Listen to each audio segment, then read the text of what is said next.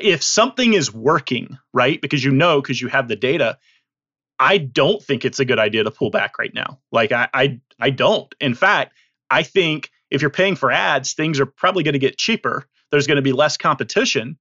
Your competitors are probably just looking at the line item in the budget, and they're trying to save that money and maybe saving in the wrong places. So I think this is the time to double down on things that are working. If you need to cut spend, right? If you need to cut your expenses, then sure, you have to look across everything. But this isn't where I start. With everything happening during the COVID-19 pandemic and the economic recession, it's easy to panic, cut costs, and coast until all of this blows over.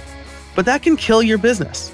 Instead, we need to adapt. And in today's episode, Brad Morrison tells us what his agency is doing to work through what will seemingly be a tough economy, at least for the next few months.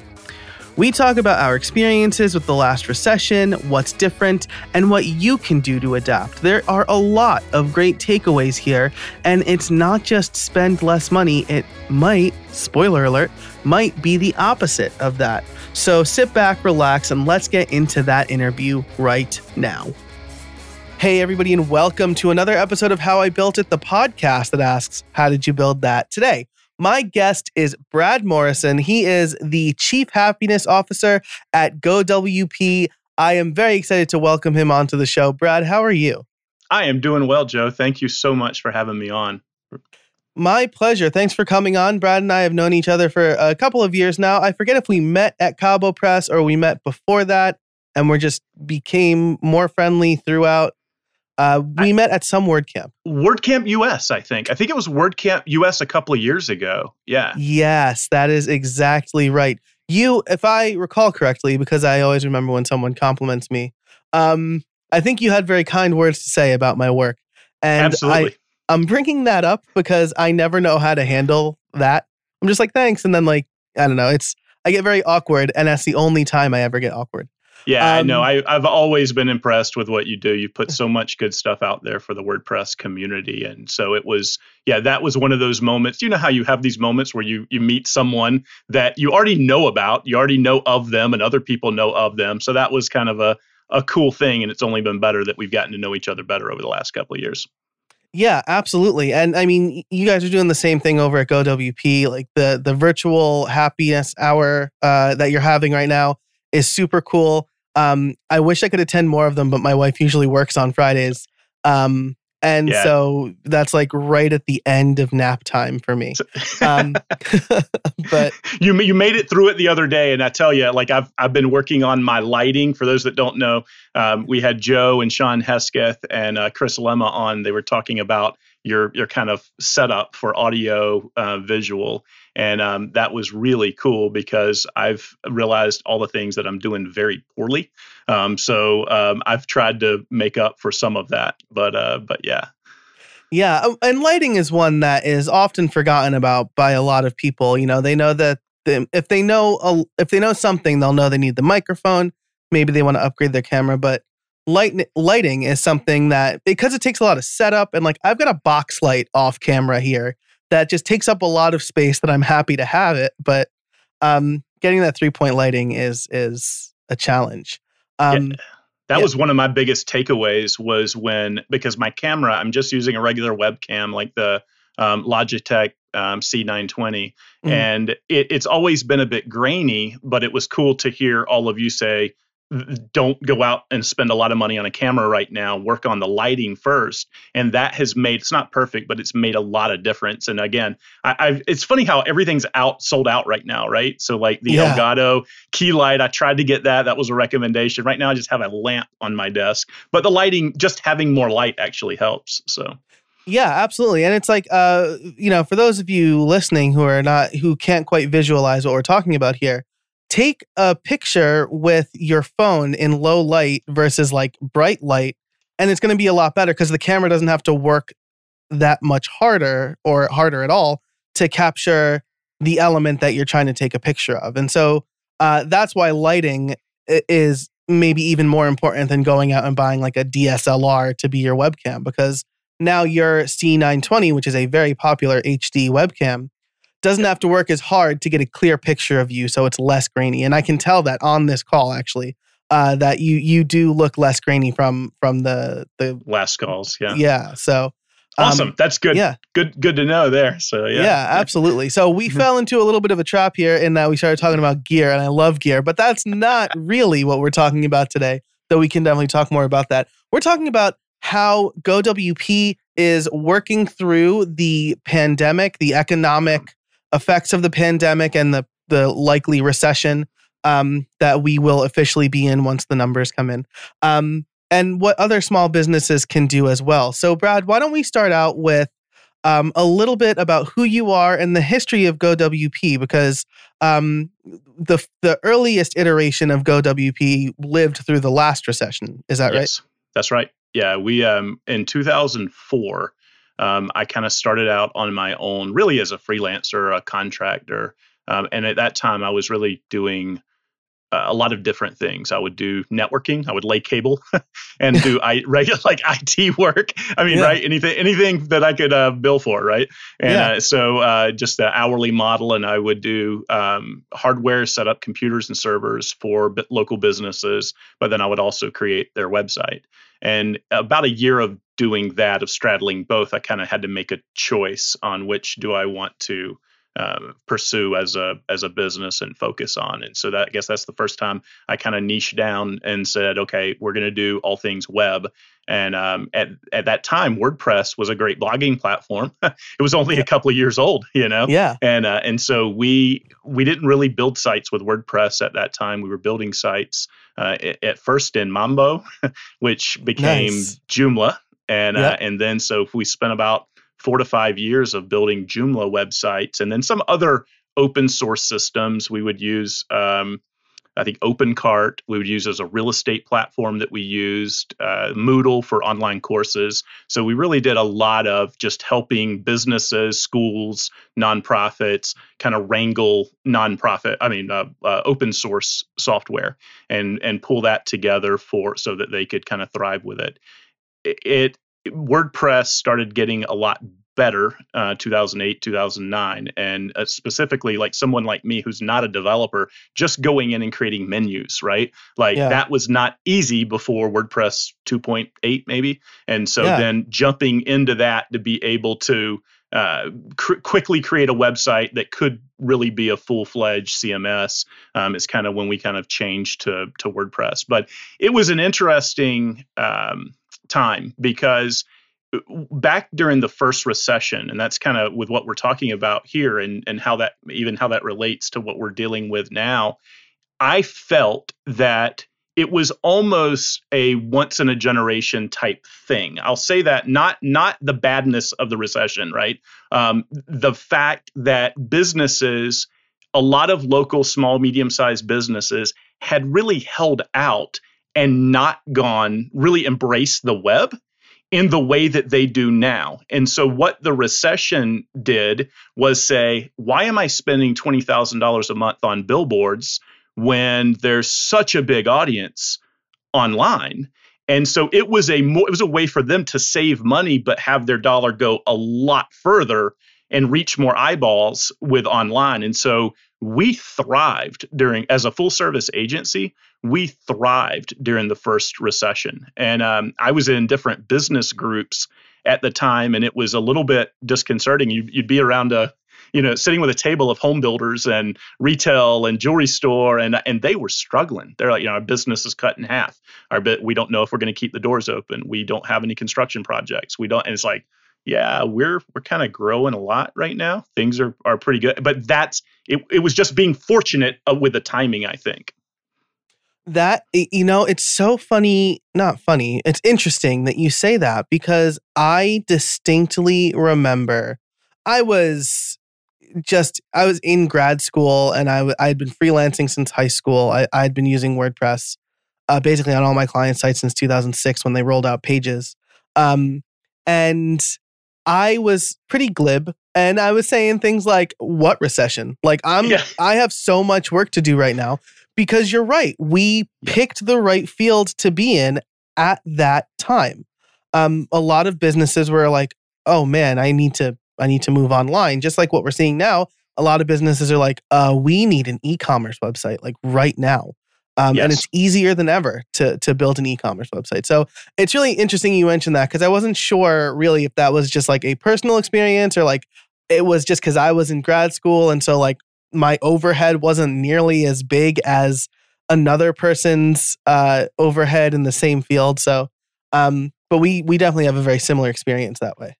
Yeah, and I think it might be different if you're like an agency that deals with big national and international accounts. Mm-hmm. That might be different. If you're getting $100,000, $500,000 from a client annually, or more than that, even millions of dollars, maybe they felt that. But I do think most people that work on just normal, whatever, $5,000 to $20,000 websites that manage PPC campaigns, that handle SEO, that do a lot of the just digital marketing basics. My experience in our mid-sized city, I was in Savannah, Georgia at the time. I live right outside of Atlanta now, which is larger. But my experience in the mid-sized city is that most freelancers and small agencies were doing really well. It was, like I said, I think just a massive change in the way that small businesses were spending their money. And so, yeah, that was cool. So we actually the business went from being me to, in 2-3 years, having multiple staff members and having a nice office downtown and just growing. We were really growing as an agency. So we had about 10 full-time and part-time staff that would come in to the office and work with clients and, project managers, designers, web developers. So that was cool. So we really, like I said, that kick-started or jump-started our business in a lot of ways, and allowed me to go from a freelancer to owning a full-service agency. In 2014, it was really a year before that, we were starting to feel a little bit, okay, I mean, we had, Joe, at one time, I remember 90 different projects, some of them tiny, right? But some of them larger, 90 different projects at some stage of trying to be completed. So maybe from signing a contract to we're waiting on content for the client. We're waiting on content for the client to we're in this weird black hole stage, this punch list stage where a site is finished, but it's not finished, right? We're still hearing like, okay, well, this isn't quite right. Can you change that? Can you do? And I think because of that, with a smaller staff, we just became exhausted. Like it was really, sometimes growth is good, but managed growth and controlled growth is a lot better. And so I think we all kind of got to a point where it's like, how can we simplify this and make things run more predictably?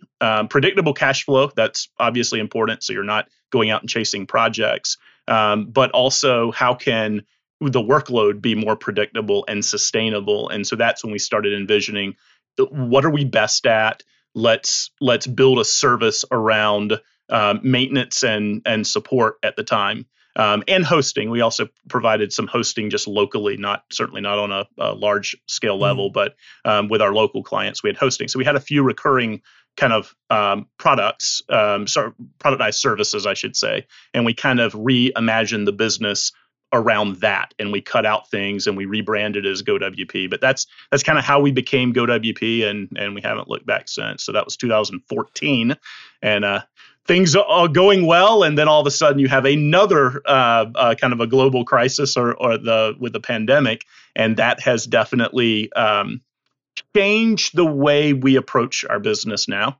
But it's a new time in a lot of ways. I think some of the benefits of having a lot of people not spending money back in the first recession, a lot of people over the last 12 years, they've kind of made that change. And so there's not a lot of new money coming in from traditional advertising. So I think the way we approach it needs to be a little bit different. This episode is sponsored by Circle CI. Whether you're on a development team, manage a development team yourself, or you have a business that relies on working software, a good process is so important to making sure you're creating high-quality work. Continuous integration, or the ability to check and manage code automatically can help you and your developers streamline the process in a big way. And Circle CI is here to help. Designed for modern software teams, Circle CI's continuous integration and delivery platform helps developers push code with confidence. Trusted by thousands of companies, from 4-person startups to Fortune 500 businesses, Circle CI helps teams take their software from idea to delivery quickly, safely, and at scale. Visit howibuilt.it/CircleCI to learn why high-performing DevOps teams use Circle CI to automate and accelerate their continuous integration and delivery pipelines.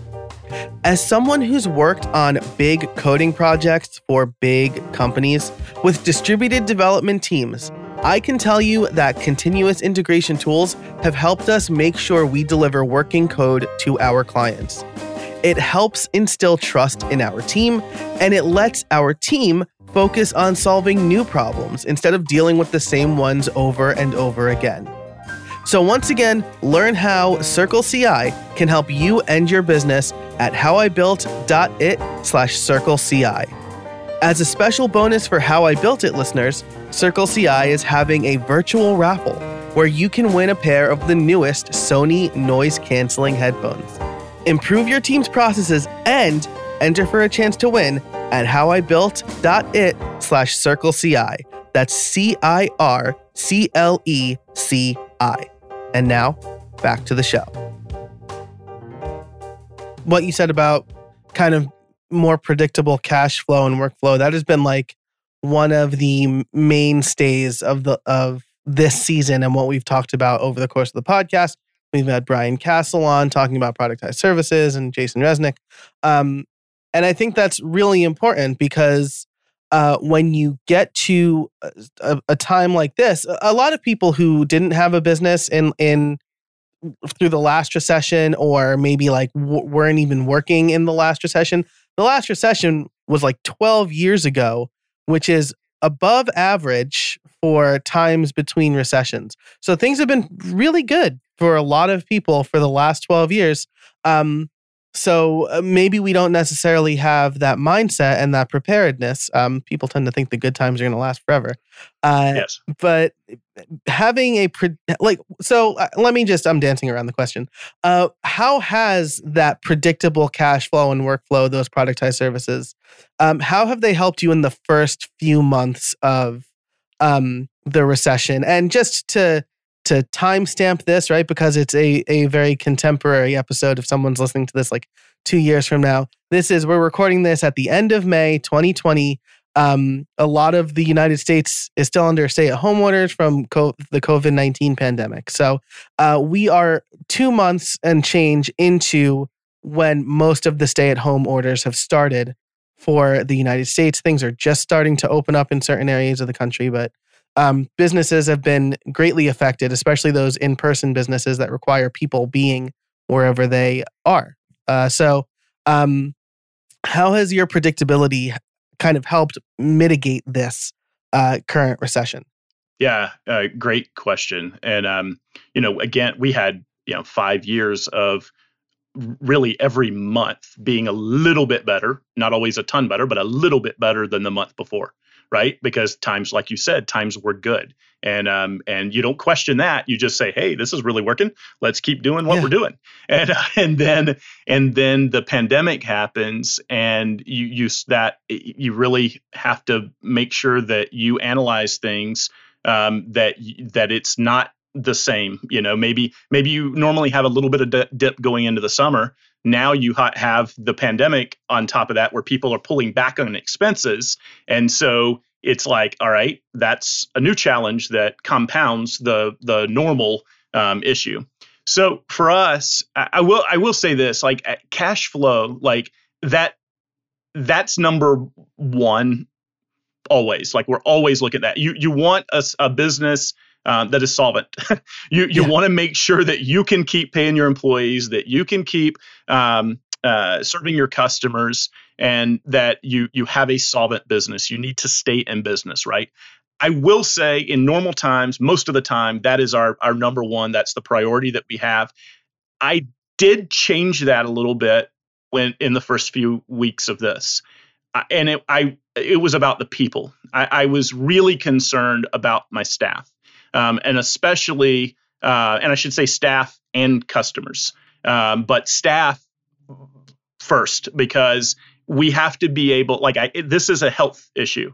This is something where just to make sure people are physically safe, they're mentally safe, and that we prioritize that above everything else.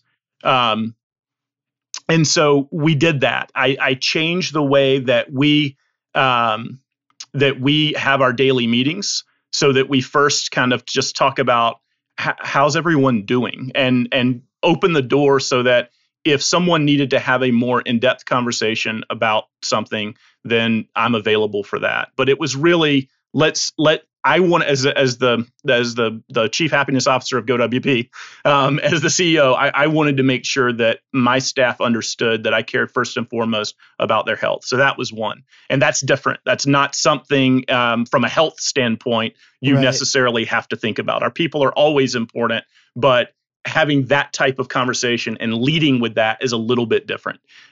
So that was one. Number two, our customers. How is your business doing? Like, forget about cash flow impact on GoWP right now. Let's just make sure that we are helping our customers and the resource that our customers need right now during this time. And what that meant for us was, let's put some things together that they can share with their clients to let them know of everything that they have to worry about right now. Their end clients, the things that we're taking care of for that agency, they don't have to worry about that. And so just getting that together was kind of the first thing we did during this. The second thing then goes to it's what I call, like, sometimes you got to plug the holes. If there's a cash flow leak, if there's a problem, you got to make sure that things are stable. And so that's what we did. We did lose some customers in the first couple of weeks of this. It was there was a lot of anxiety. And remember, our customers, we are a purely white label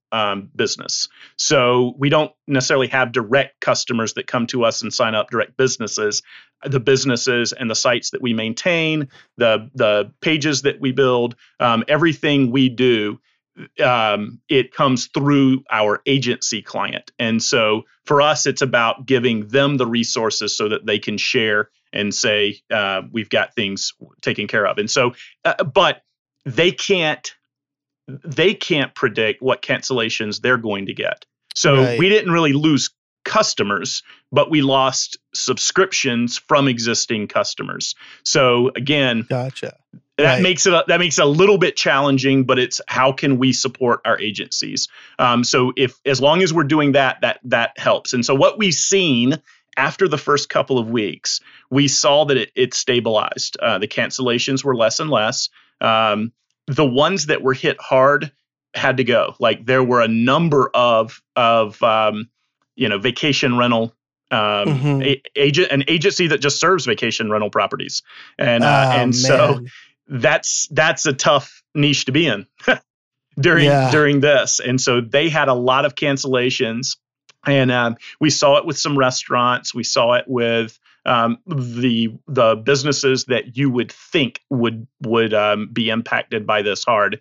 We saw cancellations across those, but then things started to stabilize.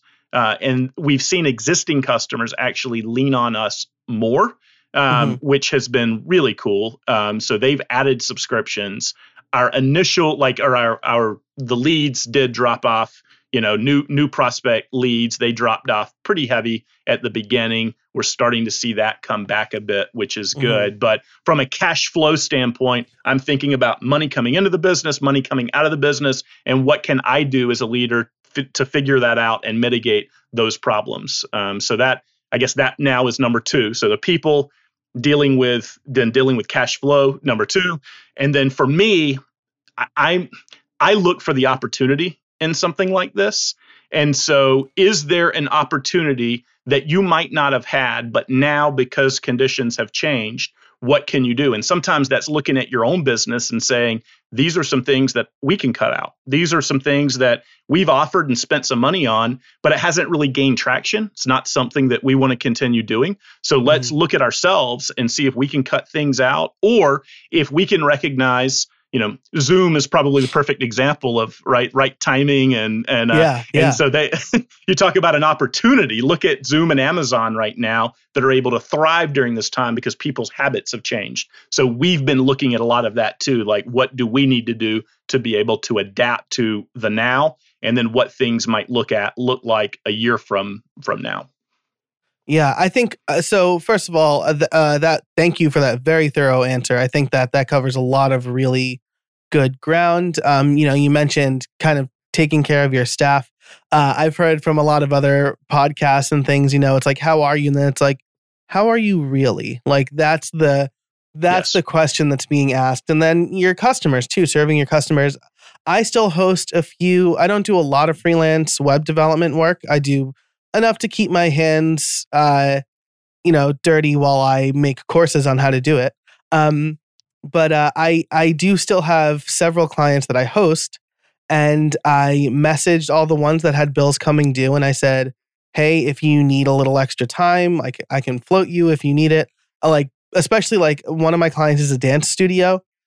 She has been closed for a few months. So I don't know what she's doing. But I was like, if this extra money is going to help you, then, that's okay. Don't worry about it for now. So definitely take care of your customers. I think that in the same vein that you were saying, I've been trying to be generous with my time and help people, because people will remember that. I don't know if you know Pam Angst. She's been on the show. She's an SEO person. But she said that she did this exact thing in 2008, 2009. She helped people and was generous. And then they remembered that in the good times when they could hire her. And I'm not saying do it because people will hire you when they have money, but people remember generosity. So look for opportunities to help people. Look for opportunities for your business, like you're saying. I think those are all really great things. Yeah, that's something that we have tried to that's a core value of ours, by the way, is we help and encourage others, and ingraining that in your business is huge. And it's not because of the payoff, not because of the money, like you said. It's you're doing it because people remember that, and you kind of grow by pulling everyone else up. Right. So that's how you lead and grow. And it's a great thing. I think it's going to be interesting because I think more people and more businesses, and especially in the freelancer and agency space, I'm seeing so much of that, which is awesome. And they're helping each other, which is cool, like other agencies and freelancers, but they're also sharing information with their clients, and then sharing it with agencies so that they can share with their clients. And that's a kind of a core part of who we are. And you're right, we have leaned on. That's one of the whole points of the happy hour, other than a chance for me to drink bourbon. But it's a good excuse for that too. But it's also it's a way let's just come together, and if you have a question, we'll pull some people together we don't know all the answers, but we'll pull some people together that might be able to help and do that. So yeah, I think that's interesting that I love that there's a proven way that worked in the last recession as well. Yeah, for sure. And as a quick side note, I don't imbibe very often. I am usually holding a drink more than I'm actually drinking it.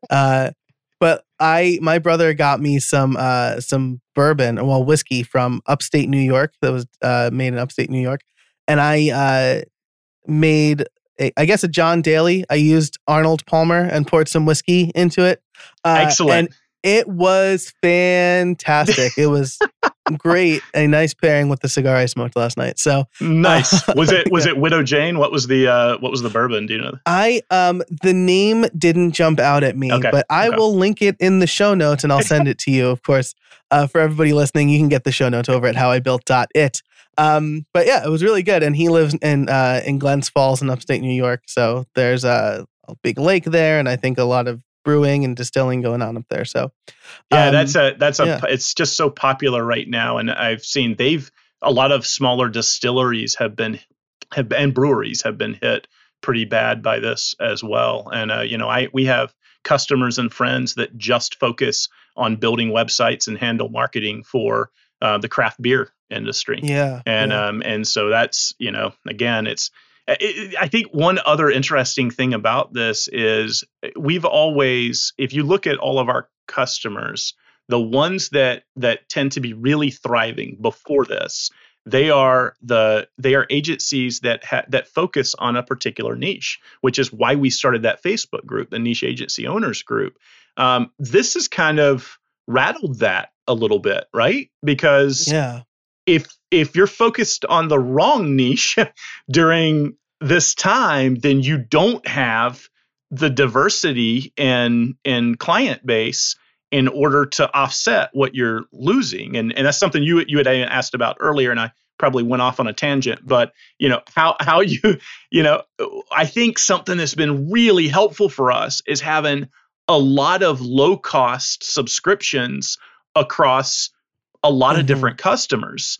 We don't necessarily have the small business, so it's not like, but we do have several hundred agencies that have subscriptions across many different industries. And I think that has helped. Whereas if we were focused on the vacation rental market, or we were focused on, I've even seen it in some medical areas that because of this, alternative medicine has been kind of devalued in Google search.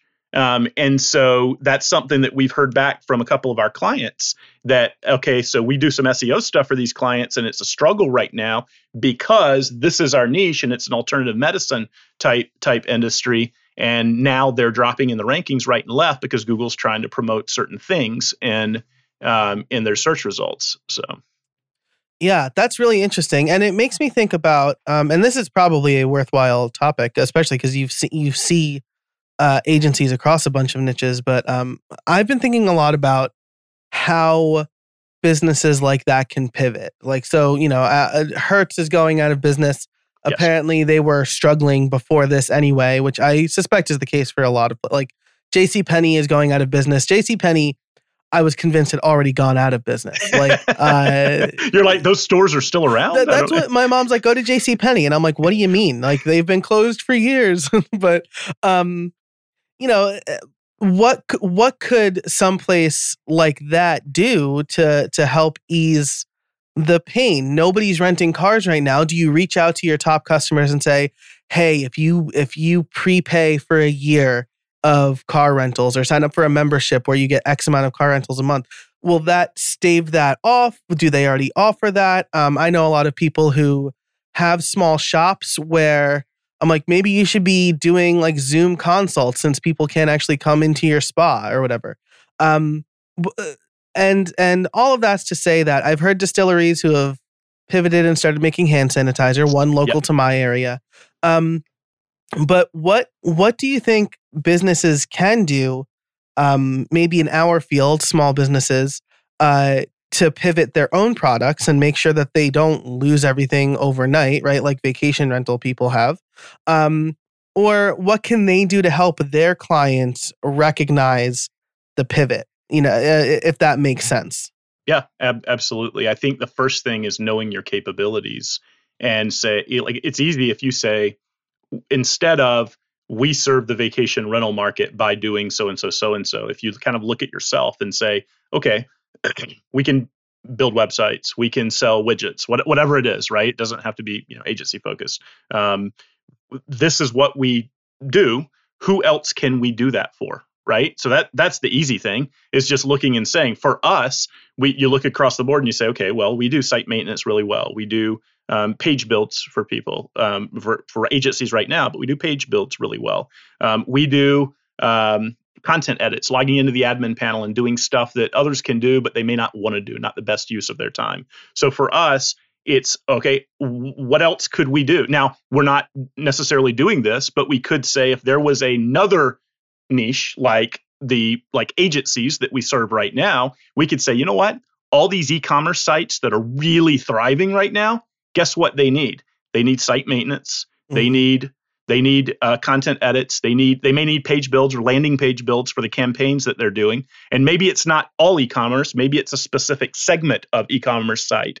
And maybe we could easily take what we have at GoWP and we could spin that up as something else and say, this is because we're still leveraging the talent that we have. So I think that's one thing, is kind of just knowing that list of things that you do really well, forgetting the target audience that you're serving right now, and look for something that another target audience that might be able to benefit from what you offer. I would not just jump into that. I would certainly do the research to call, make sure there's a need for that, do something so that you throw up a landing page and start running ads to it, just so you can test that and see if it's something that's viable. Yeah. But oh man, that's such a great idea. And it's true, right? Because now you're not focusing on the thing you're making. You're focusing on what you do, right? Or maybe you're not focusing on the what, you're focusing on the how, to bring it to a bigger picture. And I think that's great, because I think a lot of people get stuck in well, this is the thing I do. How am I going to be able to do that? So I think that's really good advice. And then I wanted to elaborate on what you said there about running ads, right? Because a lot of people are pulling back money, and they're tightening their purse strings or whatever. Maybe like a nicer way to say that. It has been, for me personally, it has been a very expensive month for me, because like I've got new trademarks in the works for my course. I just upgraded a couple of services to make sure the new course I'm rolling out is going to be good and that I could do it today. And I'm focusing on the things like that. How do you know what to keep spending money on and what you can cut back on? And do you think that ads is something that should or should not be on the chopping block, right? I don't have a lot of experience with buying ads. I generally don't do that. Maybe I should. But what are your thoughts on that? I always love a shotgun approach of experiment as many times with as much as you can, right? I don't believe in spending money without tracking it and making sure you know if it's going to work. But I do believe my general answer when someone approaches with an opportunity, even on advertising or partnership or what, is usually, okay, we'll try that. Like it generally is, as long as it's not a crazy expensive investment. We budget. I've got a certain amount that we set aside for our advertising budget, and okay, if things are running fine and we're not like, we'll try it, but then we'll be quick to fire, right? We'll kill it very quickly if we look at it and say, okay, this isn't the right. Look at the data; it's not making sense. So I think in times that are good and times that are bad, it's very important to have whatever your approach is. You could just say, you know what, we're just going to focus on this one thing and then we're going to try and go on to the next. I like to have several things going at one time, measure the impact, see what happens. And not everything is directly related to a conversion in the way of, oh, they came to our site and they bought something, right? There are other ways you need to track other goals and ways that things can pay off, because maybe you're getting a ton of, like your Facebook group is really growing because of that, which will turn in a longer sales cycle. That'll turn into money on down the road. So for us, it's try as many things as you can. But if something is working, right, because you have the data, I don't think it's a good idea to pull back right now. Like I don't. In fact, I think if you're paying for ads, things are probably going to get cheaper. There's going to be less competition. Your competitors are probably just looking at the line item in the budget, and they're trying to save that money and maybe saving in the wrong places. So I think this is the time to double down on things that are working. If you need to cut spend, right? If you need to cut your expenses, then sure, you have to look across everything but this isn't where I start. This is certainly not where I start if there is a conversion point of some way. And not only that, think about, like with Facebook ads, we'll just take that. Think about the people right now that are all online. So many people all online all day long. So the visibility of that is great. And when things turn and competition does come back in, you have established yourself as, okay, they've been here the whole time. And so I think I think it's really important to keep spending money on the things that are working, and probably invest a little bit more now if you can afford to do that. Today's episode is brought to you by Smile and their product, Text Expander. Save time typing and boost your productivity with Text Expander. You know I'm all about automation, and Text Expander is a great way to get started with automation. It allows you to create your own snippets for repetitive text you tend to use everywhere. Add the text, create a snippet, and boom, save precious time and keystrokes. One of my favorite snippets is for my address. So instead of typing out my full address and risking typos, I simply type $ADDR, and Text Expander does the rest, filling in my full address for me. I also have snippets for my street, my city, and my zip code. But that's not all Text Expander does. With its advanced snippets, you can create fill-ins, pop-up fields, and more. You can even use JavaScript or AppleScript. Another one of my favorite and most used snippets is when I type PPT. That will take whatever text I have on my clipboard and convert it to plain text. So I'm no longer fighting formatting when I copy from a Word document, a Google Doc, or a plain HTML page, like a website. I also use it for common links, email messages, which I can completely customize with fill-ins and drop-down menus, and even date calculations. I'm currently writing a book, and Text Expander has been instrumental with that. Text Expander is available on macOS, Windows, Chrome, iPhone, and iPad, so pretty much anywhere you do computing. If you've been curious about trying Text Expander or automation in general, now's the time. As a listener, you can get 20% off your first year. Just visit textexpander.com/podcast and let them know How I Built It sent you. That's textexpander.com/podcast for 20% off your first year. And now, back to the show. You're absolutely right. People are online a lot more right now. They're at home. They're maybe looking for tools there, but maybe they're not ready to spend. I think what you said about a longer sales cycle is really important. I try to tell my podcast advertisers that somebody needs to hear something like 6 times before they're perhaps ready to purchase. So like buying a single episode spot, unless your offer is really compelling, it's not going to do anything. And I usually turn sponsors away if they only want to do one episode, because I don't want them to waste their money. I want them to sponsor my show and be like, wow, that worked like gangbusters. Not, I just spent $400 for nothing. So I think that's really good. If something's working, it's not a good idea to pull it back and experiment with a bunch of stuff. I think that's really great. And, obviously, like you said, don't just spend money all willy-nilly. Make it measured and see what works. And if it's not working, get rid of it immediately. But if you can afford it, it's worth spending the money. I just tweeted about this. Like I cheaped out on email hosting. Yeah. And I calculated that it probably cost me about $1,200 in my own time based on my hourly rate, when I could have spent $36 a year, which is like 20 years or something like that. So maybe don't cheap out on the things that you need and cut the expenses that you don't actually need, the nice to haves. Something very similar to that. And sometimes it does pay off, like looking and questioning the tools that you're using. Mm-hmm. We were using for our kind of chat bot and chat software on our site, we were spending, $500 a month for something. And that's a big line item for us, right? That's a big line item. And so we're like, okay, do we need to, and we know it's important to our lead flow. We know that's important, and we know it helps our customers. That's the other thing, is we have it installed on our client portal and they use the chat, and it's very efficient and it works great. And so we didn't want to kill it. It's similar to what you were doing by replacing a tool. Right. But just in times that are good, I never cared about that line item. It's like, we just spend the money, right?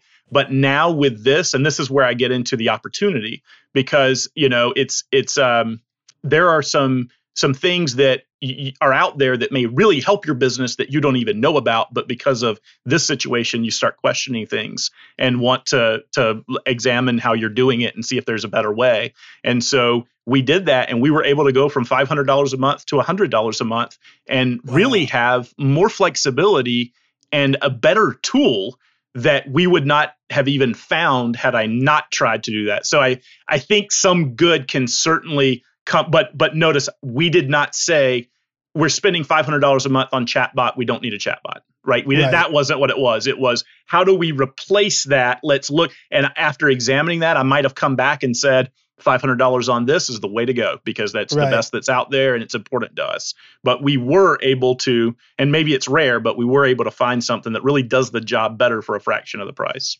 Yeah. I mean, I think it really depends on the tool. You know, I think another example of this is we're probably friends with both of these companies. But I was using one form builder in WordPress, and it's a great product. That's why I switched to it. But I ended up going back to a previous form builder in WordPress because my needs and the cost analysis showed that it was a better deal for me to go back to what I was originally using. So I think that's really important. We're a little over time. That's fine. I do want to ask you, though, you have a chatbot. I have always gone back and forth on this. Should I have it? It's just me. Do you have somebody ready to respond to the chatbot at any time? Does it like ping Slack for you and then like the first person to answer? Or like, is there a dedicated person or is it just like, we'll get back to you sometime?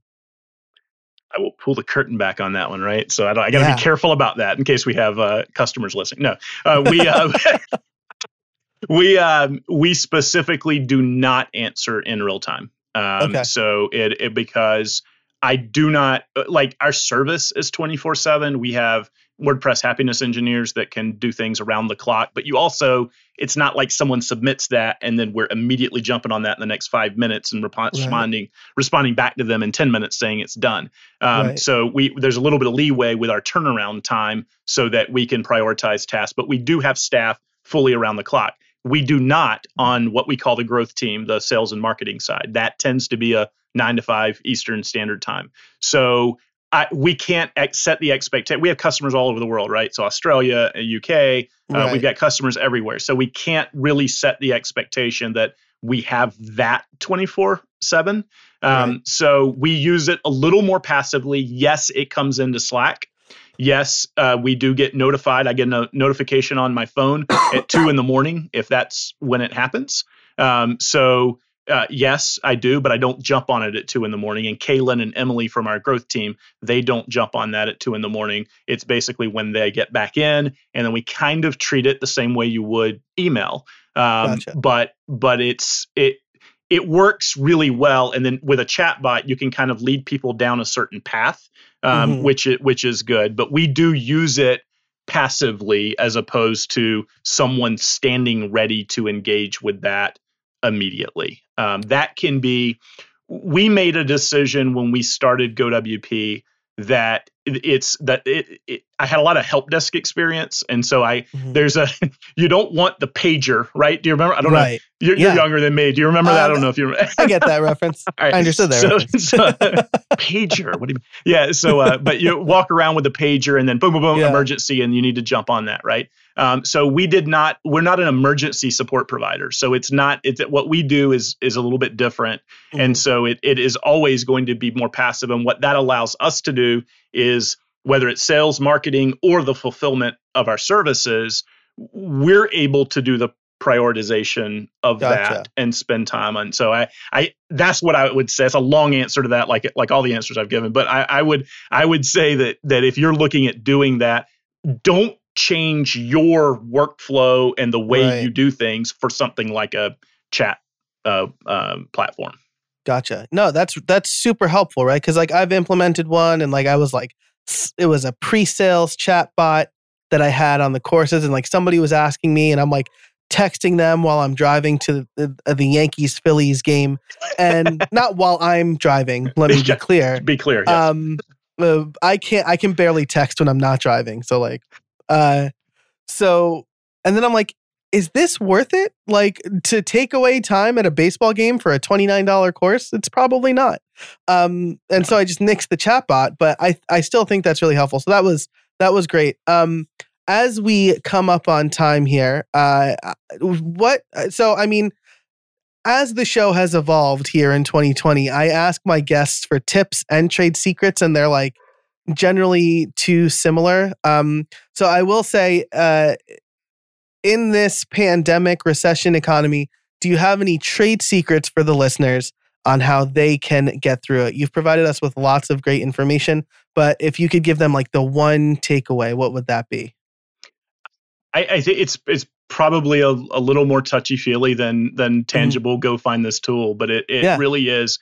I don't something. Maybe we've had a lot of bad things happen over the years, but when you're talking about like uncertainty and with the pandemic, you're talking about how do you deal with adversity? How do you solidify or build your business up so that when bad things happen or adversity comes, that you're not impacted much.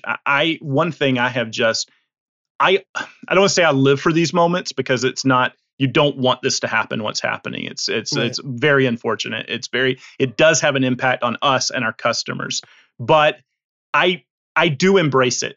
And what I have found, we've seen adversity in so many different ways. Loss of a massive customer over the years, right? Where your cash flow is impacted like that. Some of your star staff no longer being with you for whatever reason, maybe resigning, so your team changes.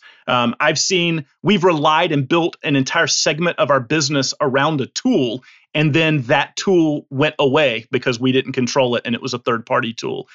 So to me, this is another challenge or season of adversity that we can look at and say, because every time when I look at those other challenges, we came out stronger.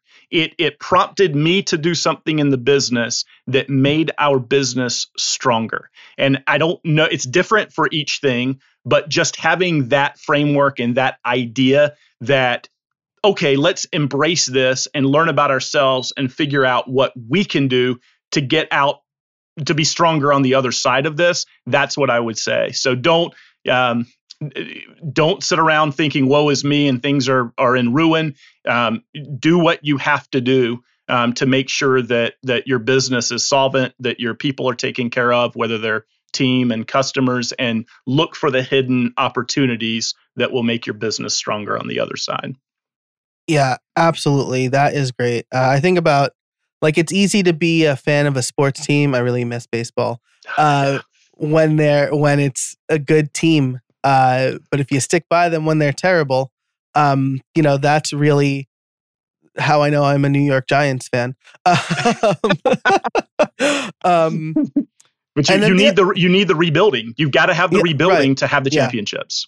Yeah, exactly. If things are good, then you're not really challenged. Then you're just. I feel like you're just kind of lucky, right? It almost makes me think about. I have a 3-year-old and I have another one on the way as we record this. And congrats, by the way. Thank you very much. Very excited. It's a boy, so we have one of each now, or we'll have one of each. Right.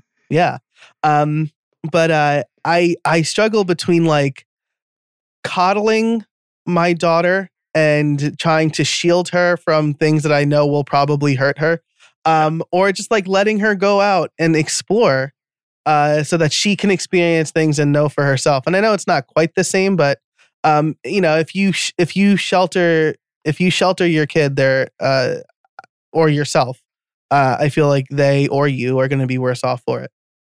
I couldn't agree more. Yeah, absolutely.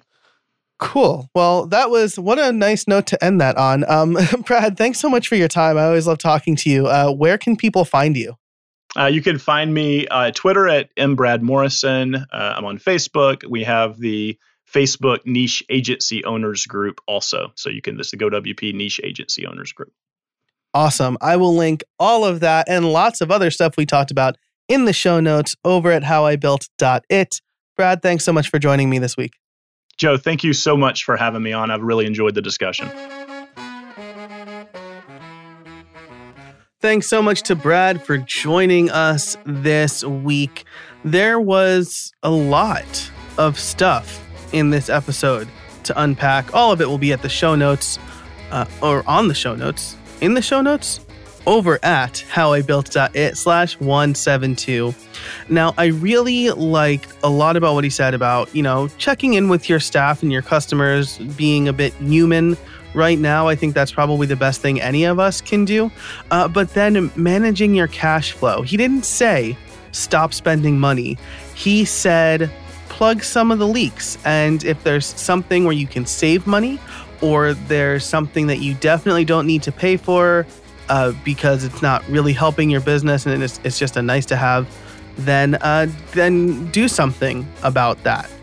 And then with the pivot, I think the pivot is really important. If you are a web developer, if you're somebody who doesn't need to pivot but you service clients, definitely give your clients or your customers some ideas for what they can do, because it's hard out there right now, and figuring out how to pivot. I heard an interesting analogy on a different podcast where they said, it's hard to read the label from inside the bottle. So maybe just a different perspective and saying, this is what we do. Who else can we do that for? I think that's really, really great. As for me, I'm going to check out chatbots and see if I can get them to help my own business. But anyway, thanks a lot to Brad. That was a long and rambling recap, but I thought there was a lot of good information in there. Thanks as well to our sponsors for this week. They are Circle CI and Text Expander. Without their support, the show wouldn't happen, so check them out. They'll be linked over at the show notes as well, howibuilt.it/172. If you liked this episode, please give it a rating and review on Apple Podcasts or wherever you listen to podcasts. It helps people discover the show. Now, one last thing, a little bit of housekeeping, is this is technically the last episode of Season 8. However, thanks to the generosity of the previously mentioned sponsors, Circle CI and Text Expander, I'm going to be able to continue throughout the rest of June, doing a few bonus episodes and things like that. So if you want to write in, let me know what you're thinking about. If you'd like my perspective on anything, I'm happy to do an episode about that. But we get a couple of bonus episodes this year in between seasons 8 and 9. Season 9 is going to focus very much on creating great content to build your audience online, which I think is an important lesson that we've heard time and time again this season, which is why I selected it for the theme of Season 9. Okay, so I think that's everything. Man, I covered a lot there. It's all going to be summed up at the show notes, on the show notes, in the show notes, over at howibuilt.it/172. Thanks so much for listening, and until next time, get out there and build something.